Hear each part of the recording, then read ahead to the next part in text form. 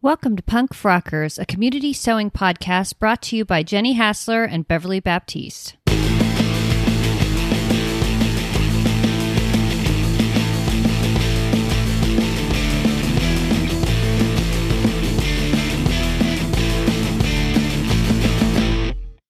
It's great to see you, Beverly. How are you doing?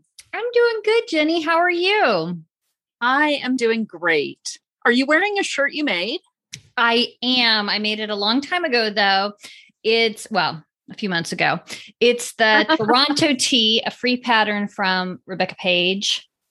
And I think the fabric was just some cheap jersey I got from, what's that place you go to also? Girl Charlie. Girl Charlie, yeah. Yeah. But it's very nice quality, actually. And I enjoy this shirt a lot. It's a white and gray horizontal striped shirt. Yeah, I like it. And I like that the neck binding is just white. Yeah, it's ribbing. Yeah, nice. And you are wearing a very special dress today. I am. I'm wearing another one of my Hope Raglans by Style Arc. And this one's in a Katie Cortman fabric. So pretty. One of her double gauzes that don't look, feel, or behave in any way like a double gauze that I'm used to. More like a Japanese double gauze. Yeah, they're really nice, though. I like them. It's a really pretty one and got compliments, so I'm quite satisfied with it. Really, I just live for the things that drive my ego. Well, so, also, are those new glasses or are they still your old prescription? They're still my old one because I have like 1,000 pairs that I'm not going to be able to wear anymore in a week when my new ones come. Wow. I mean, I can still wear them, but the reason that I've got to update is because there's been, first off, I apparently now have astigmatisms in both eyes. Bad. Wow. So I've got that fun. My bifocal prescription changed and my distance prescription in one eye changed. I got enough going on that it feels like I'm probably not going to be able to just go back and forth between old and new. For a while, I've been able to do that because there was only a minor change in one eye of the strength of the prescription, and that was it. And so it's a little different depending on which pair of glasses I wear, but it's not headache inducing. I think the difference here, if I swap back and forth regularly, I'll find it's just stressful. Yeah, once you're used to a new pair, if it's that different, yeah, no good. Are you going to donate the others? I always do. Yeah, I always wonder about that. How do they find someone with the same? I guess they just use the frames or what? I think they're probably mostly just using the frames, and they may get the script off of the lens and try and recut it for other frames. But I don't honestly know. I just know that there lots of people ask for the donations. I have tons of frames that are in great shape, and that's just what I've always done. Yeah. So me too. So what have you been sewing other than the Hope? I mean, we can all use some more hope. So, I'm going to definitely lead with that one. But the other things that I've been working on lately have been, hope. I mean, so let's just start there by noting that I have been working on more hope dresses, and I do have another one cut out of one of those rayons that's the crinkly kind. Oh yeah. And it's got crepe? Tigers all over it. Like crepe kind? No, it's like it's wrinkled vertically all the way across. Okay. I don't know what it's called. I think of crepe as nubbly, not wrinkly. Yeah, that's true. You're right. And so this is like wrinkly. It's like, it's not pleated, but anyway. I think I know what you're talking about. I think I have made stuff with it. Yeah, I do associate that with the 80s, that particular type of fabric, the 80s, and in fact, into the early 90s. So the Hope dress I make out of it will probably be one I tag as PF Gen X because we're still in that month right now as I'm making it. I do think of it as a garbage fabric. It's one where it's going to wash up and dry up terribly. Really? I will probably regret not pre-washing this because this one, there's a chance it's going to shrink up enormously.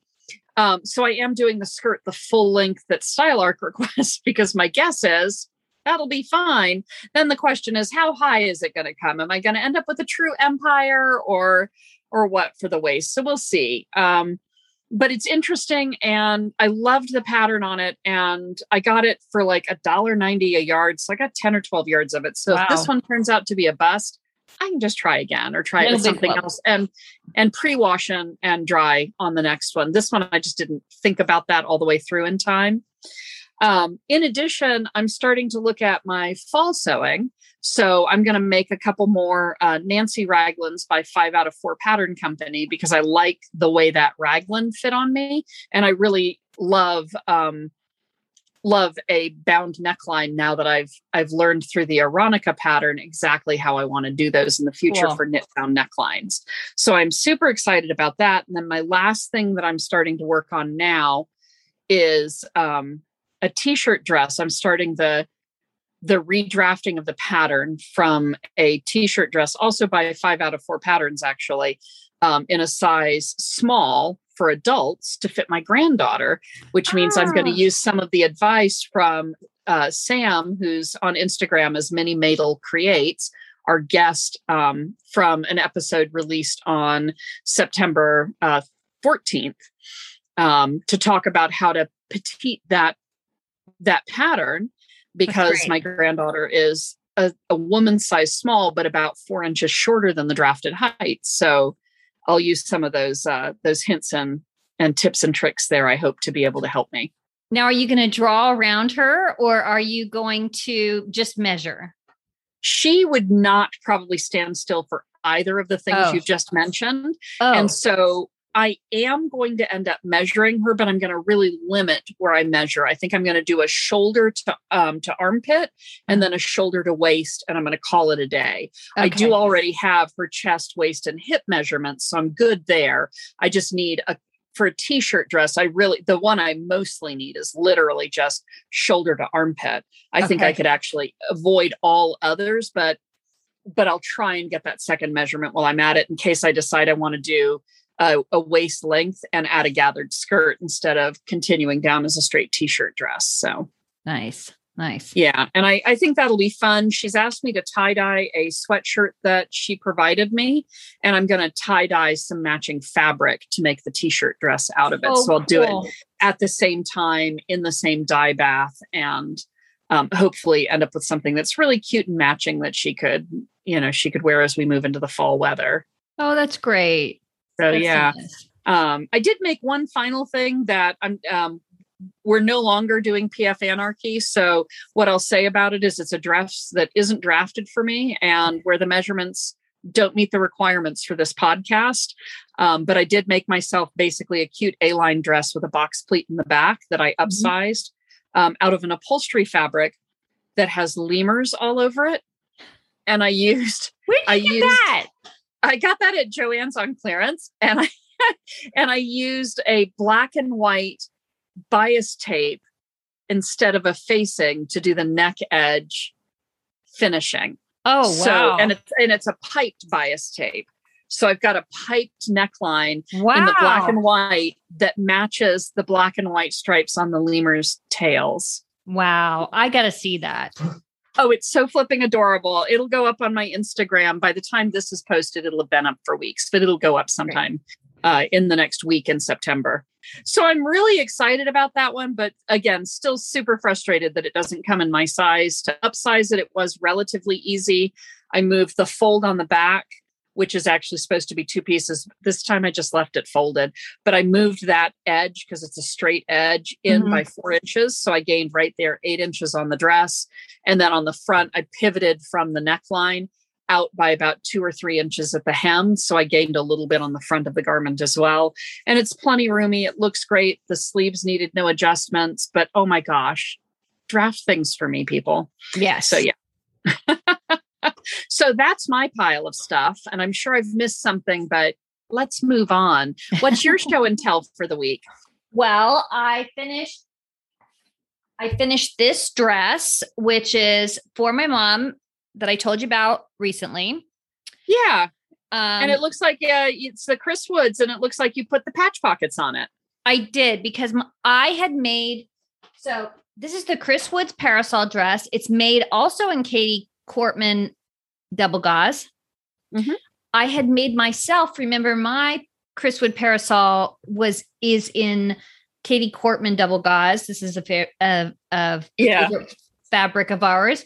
And it's the green and blue one. Anyway, my mom really loved it and it had the patch pockets. So I went ahead and put those in for her because I think that she'd like them. So her birthday is tomorrow as we're recording this, and we're getting together at my brother's house on Saturday for a barbecue and stuff. So I'll give it to her then. Oh, that's wonderful. Can I ask how you do the patch pockets?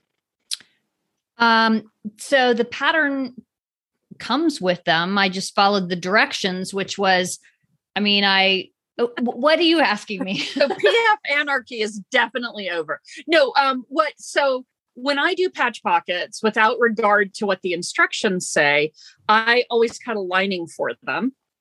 And I line them and turn them inside out. Usually with I put them, the lining and the pocket right sides together, and I sew all the way around, leaving no hole at all. And then I take a cut through the lining of the patch pocket and turn it right side out and stitch that cut open. You could also fuse it closed or anything else. That way you've got a neat edge for sure all the way around it. And you are so much more clever than me. Also, that would have been really good with this because, as you know, that fabric has a white back.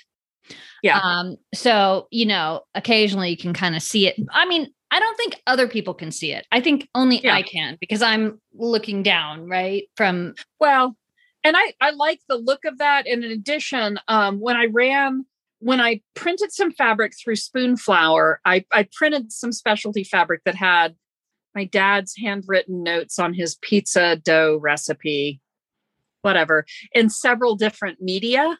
And I have some of that I use for lining on pockets. Aww. Because it really is only me who knows about it. Yeah. And it just, I don't even always remember it, but when I glance at it, and I don't do a lot of pockets, as you know, but when I do and I glance at it, I'm always immediately transported and feel really good about it. So it's also an opportunity for secret lining, which I think is fun. So I just wondered, because I never read the instructions in her pattern because I wasn't doing pockets. It's the same instructions that are in almost all patch pockets, which is basically just, seal the 3 edges with your overlocker or whatever, and then fold those in, and then the top you fold down 1 inch and then 1 inch again. Right. Okay. Across the top, that kind of thing. But honestly, it never occurred to me to line them.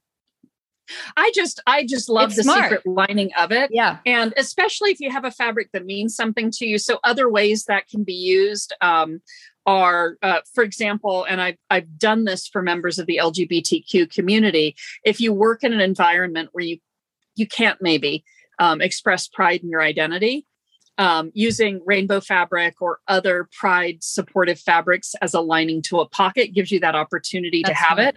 I've also done it with lining to neckties in the same way, where you can have that appearance that you're required to maintain at your office, but still know you're carrying a marker of your pride around with you. So I think it's a neat thing to do. And I do it for sentimental reasons for myself. So, that's like sort of the inside of a shirt yoke too, is a fun way. Yeah, absolutely. I did that with a Helen's Closet Gilbert top. I put, it was actually a thick flannel one that I made, and the inside has pirate fabric in the inside of that yoke. It's kind of cool. I think I just didn't have enough fabric, so I did that. But it's fun, right? Yeah. So every time you see that, I bet you smile. It's a fun thing to do. So I just wondered. I wasn't sure whether it was a pattern that, I guess it's a low waist pattern, so maybe it would be less likely that they would call for that second piece, unless the way you're cutting it out would naturally leave you with the lining piece. And well, the interesting thing is, for me, I probably could have done that because it's not a zero waist pattern for me.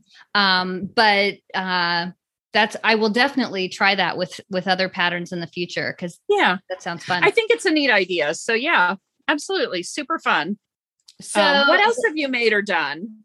Well, we just talked a couple days ago. So, what's coming up? Well, what's coming up for me is my John Bender inspired Raya dress.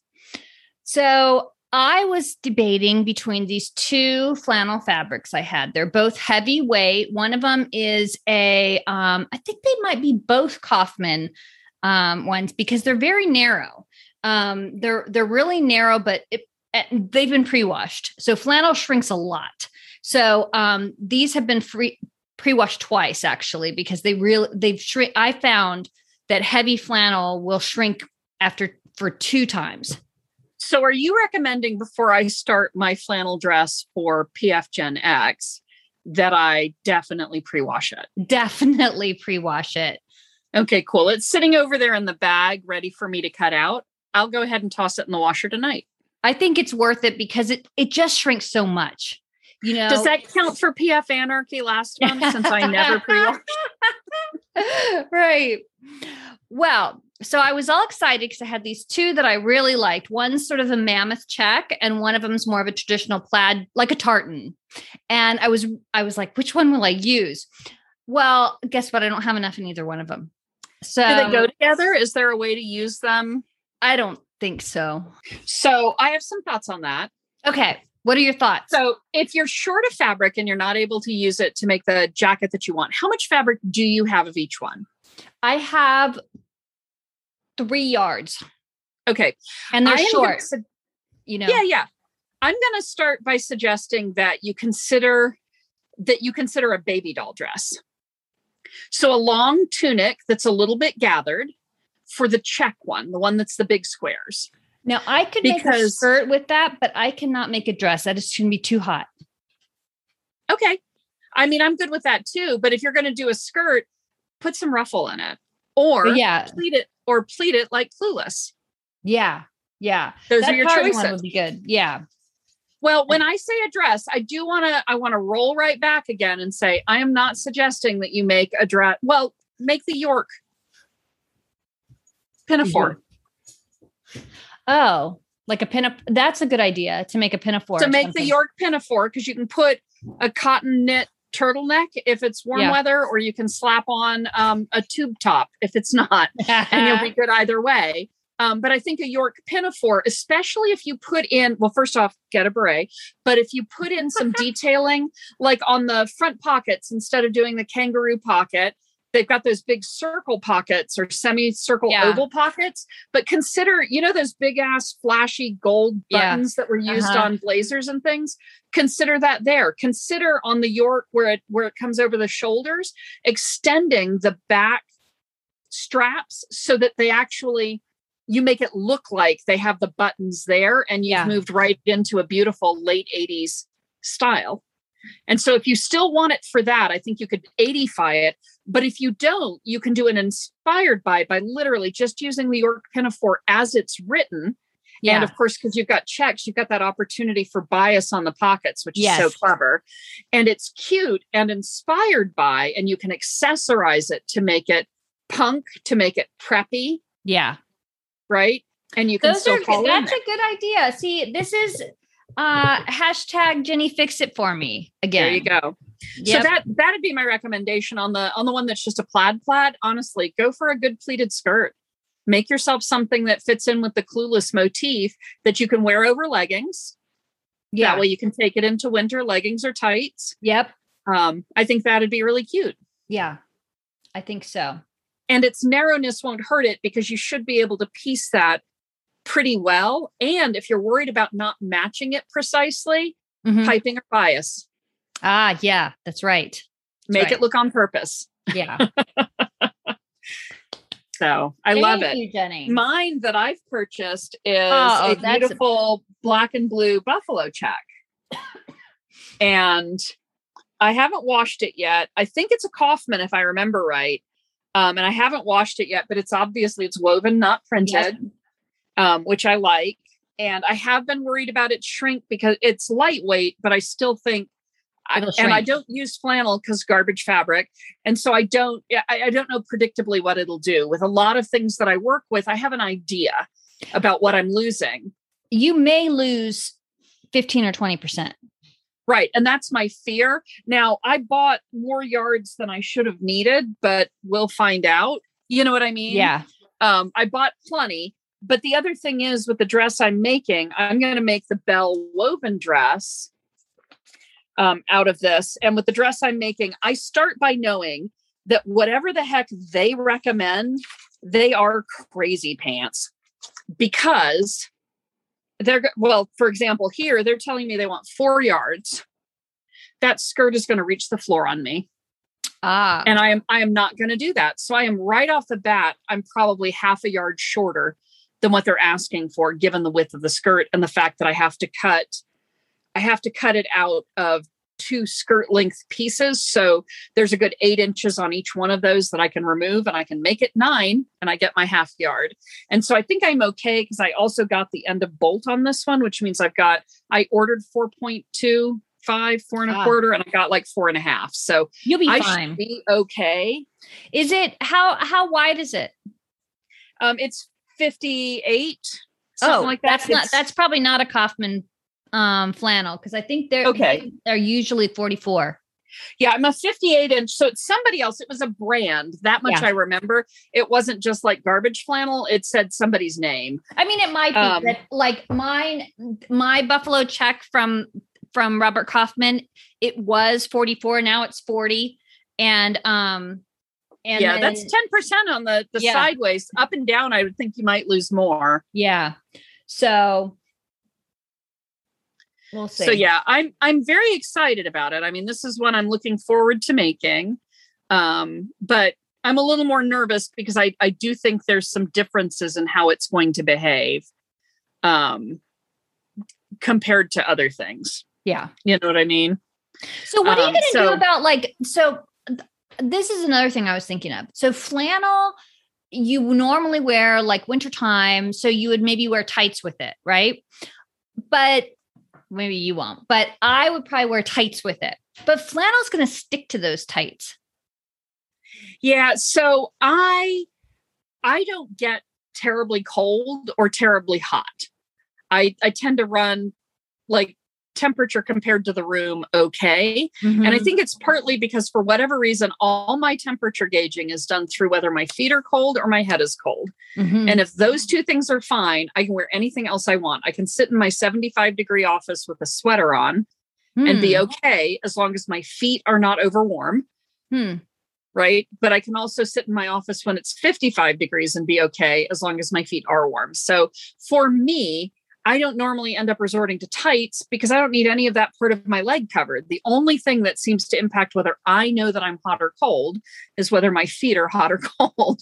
So it's less of a problem for me, but I agree with you. You're going to have a static discharge issue if you choose to wear things under it. Now, with this particular dress, the way that it's designed, it's got that giant button up front.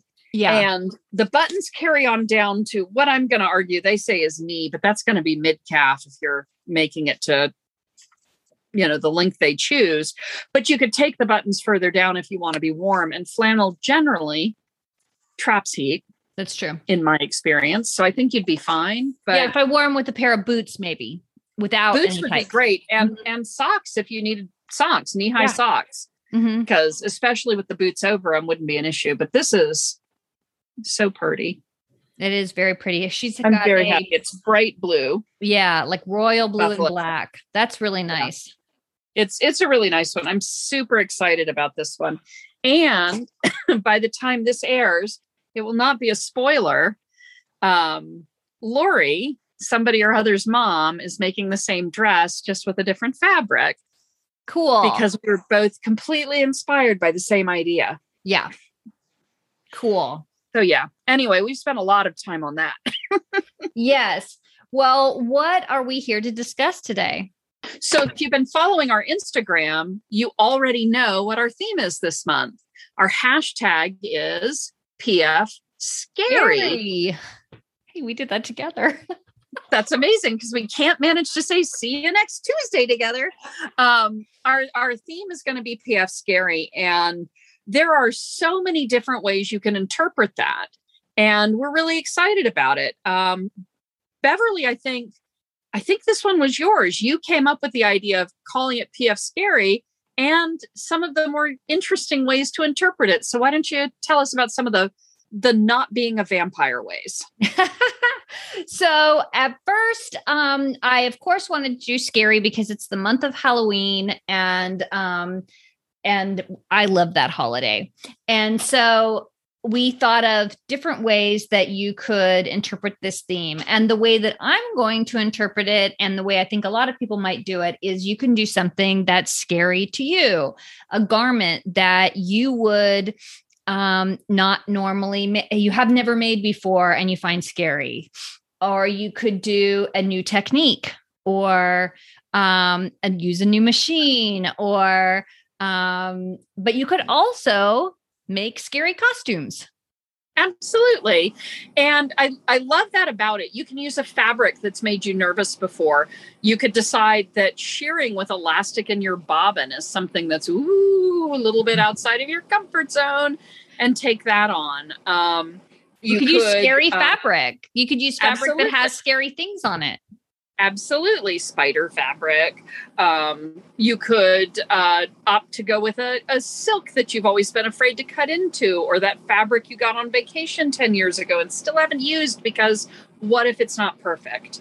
And so there's definitely a lot of really amazing options. I love what Beverly's got planned. Why don't you tell us about that? So I am very excited because I am going to make a coat.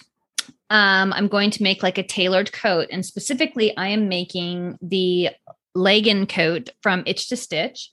It is about a knee length coat with princess seams in it, has a nice little waistband on it. I'm super excited, but I do need some help from you, Jenny. I need some advice. Awesome. Tell me more. By the way, I love the design of this coat. It reminds me the most of a coat that my Skipper doll had when I was growing up. That's great. I think it is such a nice style, and I like a knee length coat. So timeless. Yeah. So a couple of things. First of all, I am looking for fabrics. Now, I know that I want to make a blue coat. I have been looking. Now, I'm going to probably get some swatches. I know that I looked at some from Mood Fabrics. There's one that I think is really great. It's wool cashmere blend that I think would be lovely. But these are about $40 a yard. So this is going to be pretty expensive. I think I found some fabric that is a heavyweight wool blend, probably wool and acrylic or something, from Minerva, and it's just like £3.99 a meter.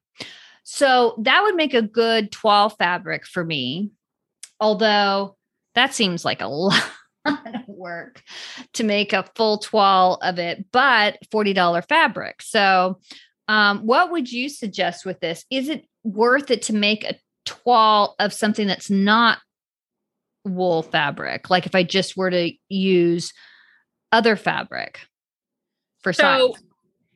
So there are some features that wool fabric has that would be beneficial to trying it in wool, presumably. My experience with making lined coats has been that the fit of the lining is actually the more important feature. I see. And so on the I've only made 3, but on the ones that I've made, if all other things being equal, if I only toiled the lining, I would have learned what I needed to know about the sizing of the coat. So it doesn't mean that you don't need to do the exterior and attach it, but it does to me mean you could probably go with a canvas or even a felt if you could find one that felt like a weight that was similar to what you were buying, and go from there. Because it's meant to be worn over other clothing, having that lining be right is so critical. And the coat that goes with the lining, assuming the pattern's worth a darn, is already sized to work with the lining. So if you can get the lining to work. Now, it depends on how it's lined as to whether or not you have to build the whole rest of the coat around it, right? The one I did by a designer who doesn't design for me, a significant length or width of fabric from the outer coat was folded back and then attached to the lining. So if I was twalling it, I still would have had to make an outer coat to go with it to really understand how it was coming together. But on other versions I've done, the overlap is only 2, 3, 4 inches. It wouldn't have been as big a deal because I would have been able to tell if it was going to fit around me. And the more critical points are really your arm size, shoulder, sleeve, right, and range of motion, right? Yeah. So I think you'd be okay if you decided to go with a non-wool, non-coat based sort of a thing and use just a similar weight of fabric, but got that lining really, really well done. So that brings up another question, which is, what kind of lining should I use?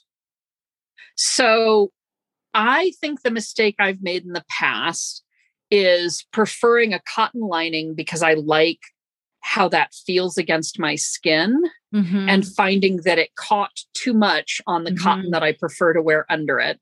Right. So I like a slick, smooth silk if you're feeling silky. And if you aren't feeling silky, I think I'd go artificial. Okay. I would also note that the sleeve lining is the one that you need to slide really well. Whether it slides on your back or not is pretty irrelevant. It matters. I mean, if you put, I don't know, Velcro lining on your back, you're going to be really unhappy, right? So you do want something better than that. But the sleeve is the critical one. So you could probably get away with like a really nice, smooth cotton for your back and front lining, as long as you had something silkier in your sleeves. So like maybe even like cotton lawn could maybe be smooth enough or not. I don't know because I haven't used it. Okay. I think it could be. I think the finish on it gives it an improved chance and the drape of it gives it an improved chance. So it might be worth trying, but I think honestly, I would try it. Now, what about they have, what is it people talk about? Like Bemberg rayon or something? Oh, I got nothing for that. I've never bought it, seen it, used it, touched it. Okay. Not at all. I know that Cashmerette's forums and probably on the blog, there's, because of the jacket they made that was lined, there's probably some good discussion points on lining for a jacket. Overall, I don't wear jackets. Yeah. And so when I've made them, they've been more of a curiosity piece where I'm like, ooh, that's kind of interesting. Maybe this will be the jacket I'll wear. And not one of them ever has been. So that's a good idea. Now, this may be a case where I do what we tell our listeners to do, which is I may only be able to post a work in progress for PS Scary because I want to make, this is a scary project for me. It's going to take a lot of careful work. It's going to be some slow sewing for me, which I'm kind of looking forward to. And it might not get done, especially when you consider getting swatches of fabrics and stuff. It might not get done before the end of the month, but that's okay. It's absolutely okay because the purpose isn't to make sure you can do a speed run to get your project counted.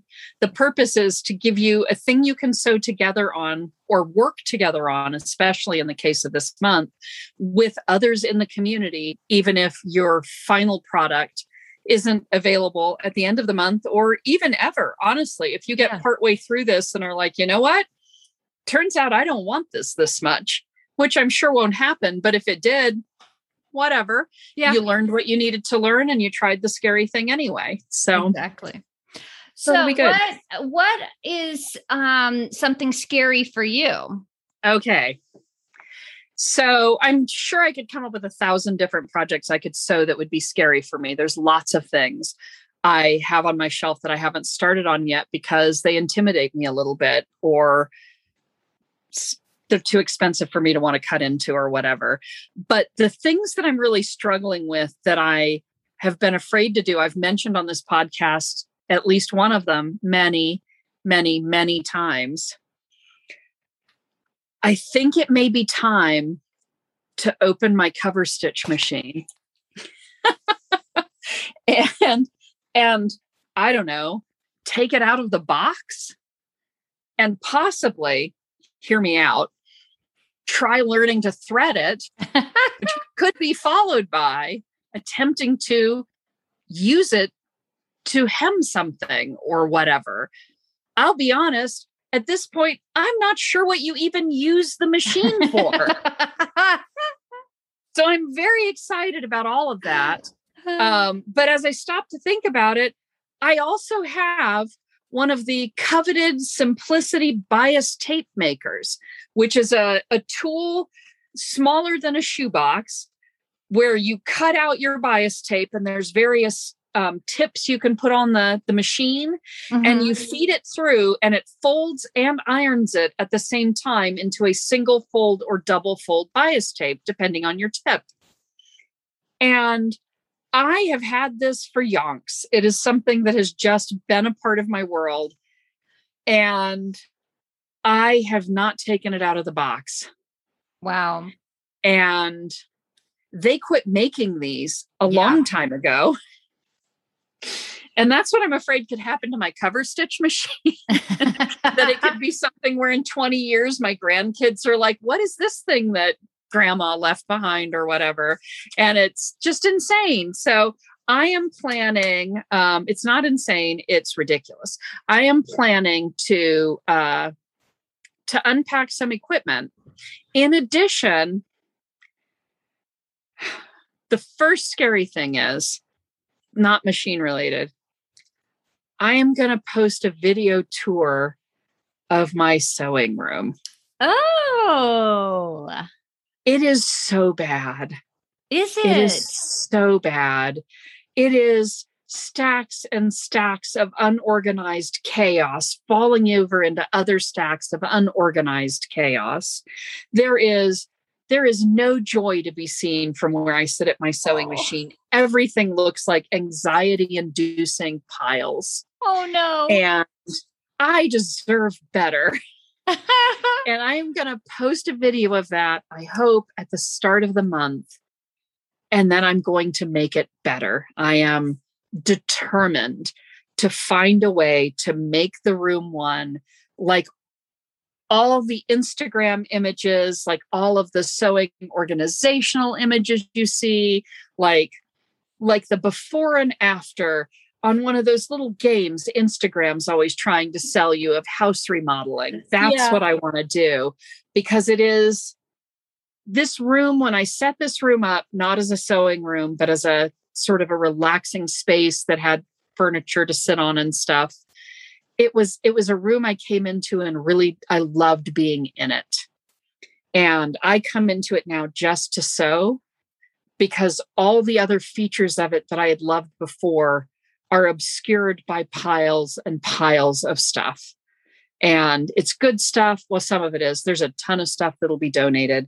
But it's too much. Yeah. And I don't even know how to start. Sewists who live in my area, reach out. Oh, I wish I did. Because I need help, and there's definitely free stuff in it for you. So, it's just really rough in here. So yeah, well, let's discuss this. Okay. So first of all, both Jenny and I are very lucky to have dedicated sewing rooms. That's something that a lot of people don't have. A lot of people have to pull it all out and put it on their kitchen table and all that. So we're both lucky to have that. So in your sewing space, how much furniture do you have? I currently have a 3.5 foot by 8 foot table. Okay. A 3 foot by 3 foot butcher block with 2 shelves below it. It's a countertop height butcher block table. Okay. An upright player piano. A shelving unit that holds the upright player piano's rolls for the music. Okay. An old-fashioned treadle sewing machine table that has a machine in it that's not treadle, it's electric, but it's built into the treadle base, and then has my serger on top of it. Okay. A 4 foot by 6.5 foot tall rolling bookcase, 4 different cubby unit systems, the Kallax from IKEA, a rolling Raskbog cart from IKEA, a rolling metal file cabinet, 2 stools, a sewing chair, a piano bench, and an upholstered armless chair. Okay. In addition, I have a very narrow path that leads from my sewing machine to the bathroom or the exit. Okay. So you do have enough furniture for your stuff. Uh-huh. Yeah. Although, here's the worst part. When I rearrange, I would like to buy a table to put more sewing machines on. Oh my goodness. However, you're gonna have to get rid of some furniture. Okay. Yeah. Okay. The rolling metal rack I plan to put out on the carport to hold in waterproof sealed containers my dyeing supplies. Oh, very good. Very good. Well, I have a kitchen table like a dining room table. That's an old one that I use for a cutting table and my primary sewing space.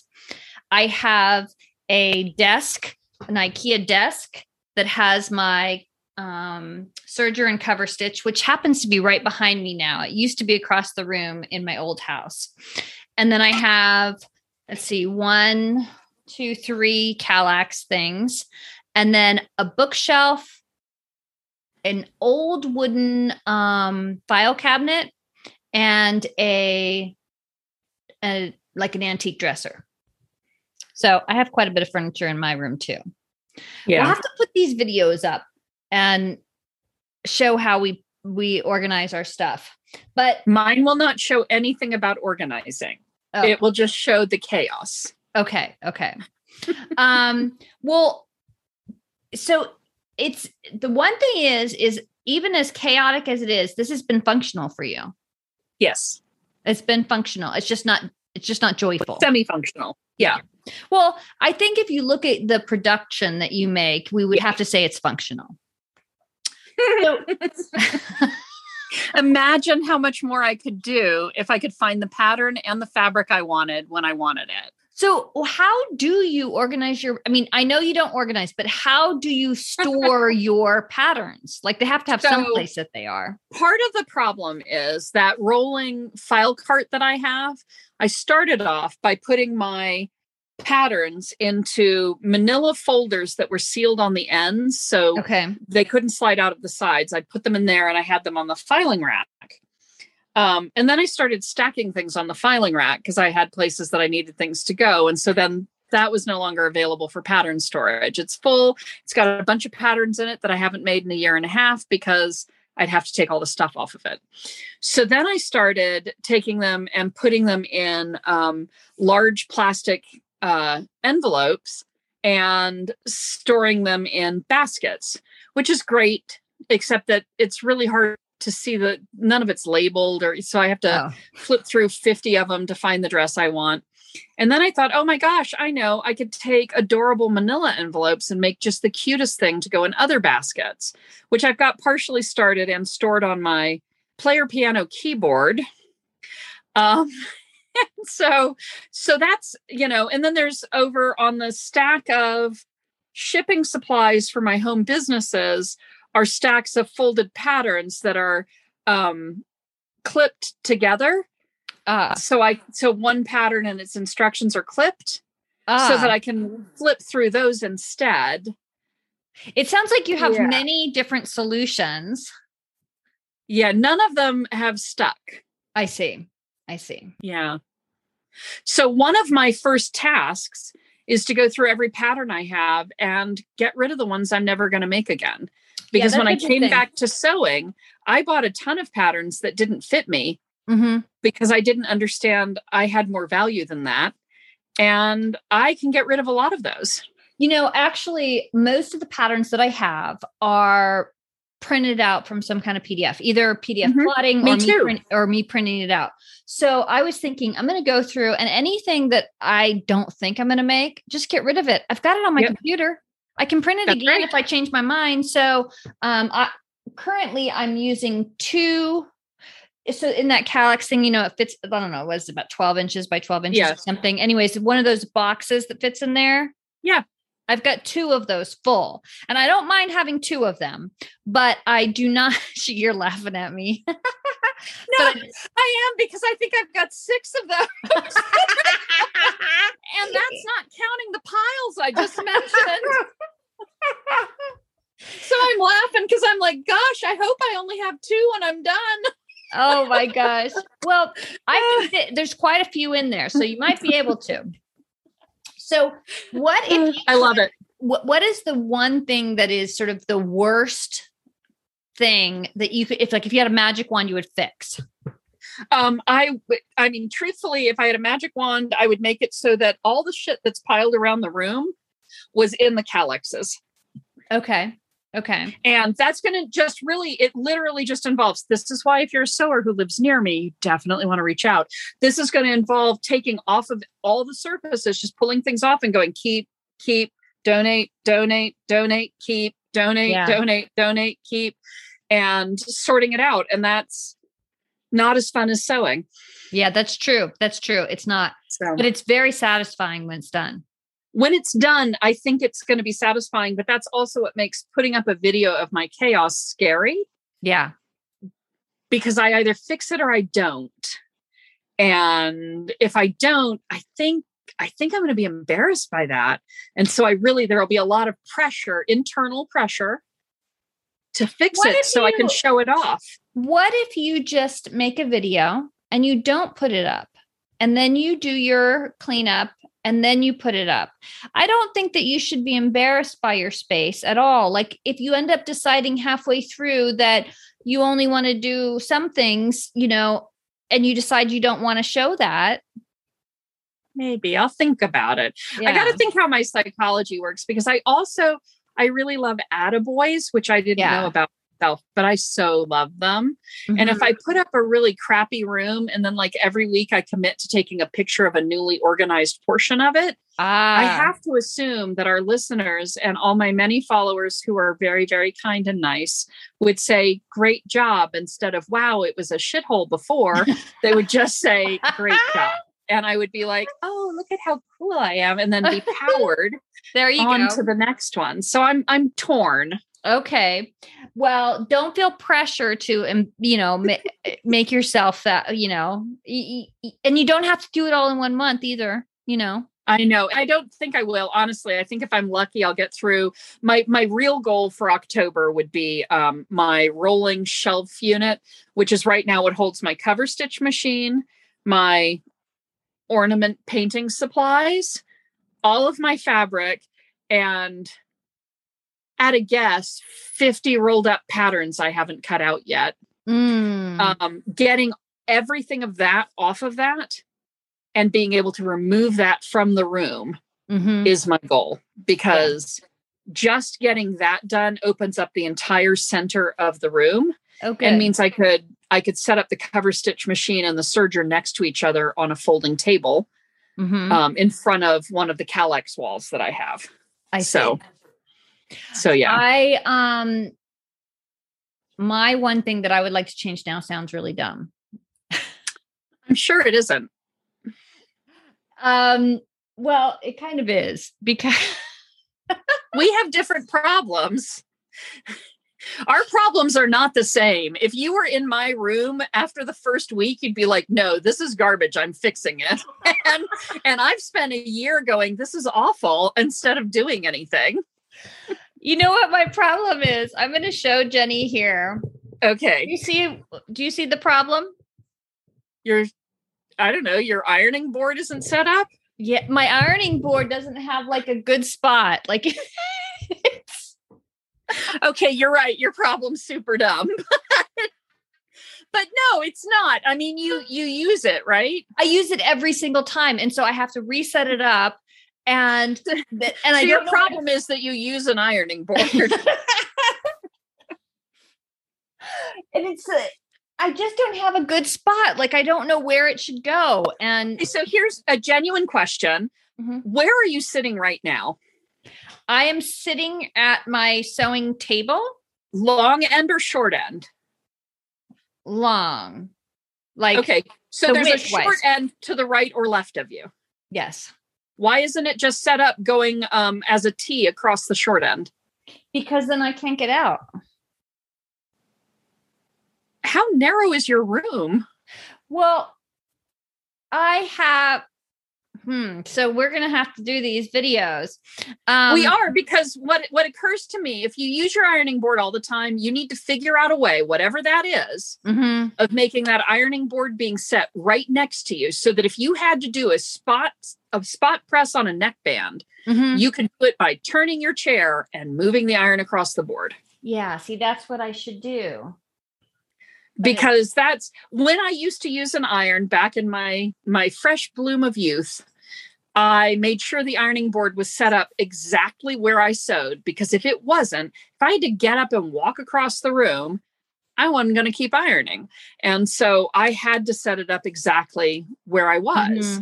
And I think it is worth figuring out how to set your furniture up to make the minimum amount of motion necessary to do all the things associated with your sewing.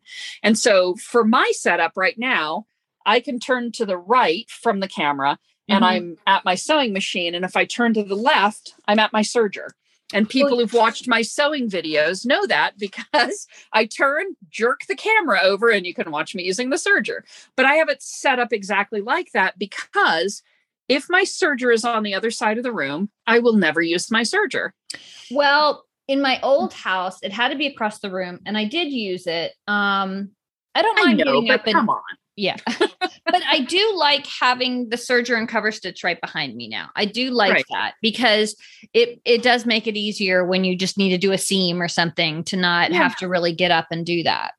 But I think it would be worth figuring out how to do it. And if you can't do it with the full-sized ironing table, if you have to put that somewhere else, I think you should still consider whether it is worth having a pressing board closer at hand with a smaller iron, so that when you set up to start sewing, you have something for the small ironing, so that you don't have to get up and iron a collar at the main ironing station, but instead can take care of the collar right where you are. Those are thoughts I will consider. No pressure. So one of the nice things for me is if I can, and God, I can't believe I'm saying this. If I can get the sewing table set up where I want it to be, to have my cover stitch and things on it, or put my other machines there, my ironing board is to the right of that. Oh. And right now my ironing board is a storage space. It's just another vertical surface, because what I've done is my ironing board sits on top of my Kallaxes. I have one of the 4x2 units, but I have it 4 across 2 high. That's how I have one of mine. And my ironing board is on top of it. You don't have a full-size ironing board. I do have a full-size ironing board. You want to hear the secret about that? Yeah. The legs, okay, on one end, they stick out and I have them pressed up against the corner wall, and I set my iron on that, because my iron's cordless and has a base, and it sits on it perfectly and evenly. So it's not using up any space on my ironing board. On the other hand, the legs stick out and there's more room on that wall. And I hang things on them that I need for other things. So my starch is hanging in a bag on there. And now I never use my iron, so that's all useless to me.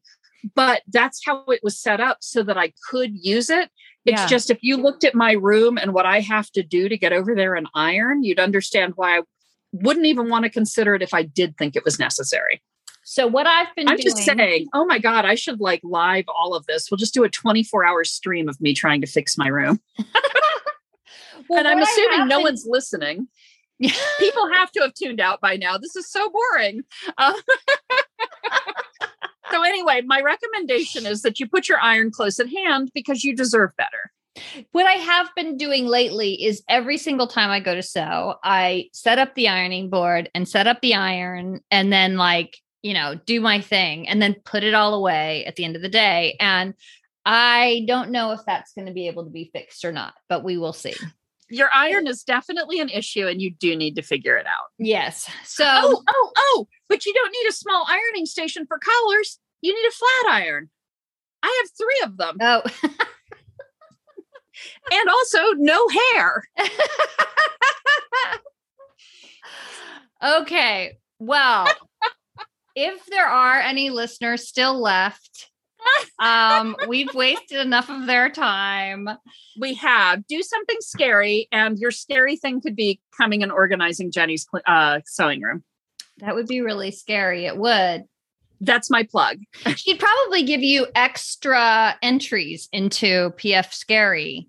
I mean, I'm certain for every picture you'd get one. In addition, there's probably free prizes to be had. That's right. But seriously, coming up with something scary that's scary for you is a really interesting challenge. It's good to push yourself.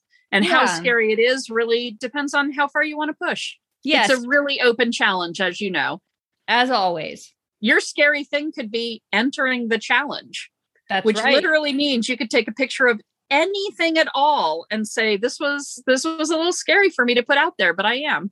Yeah, we have never yet rejected an entry. It is 100% true that we have not done that. We're very generous people. Yes. Well, people have contributed really good stuff too. So it's true. Well, thank you so much for talking me through the absolutely terrifying prospect of organizing my sewing room. I will probably do a video, but I will try not to make it too self-deprecating. Yeah, because that's the risk. I think that I'll just be like, you know what? This is what I've got going on. And I do a good job in the chaos that I'm in.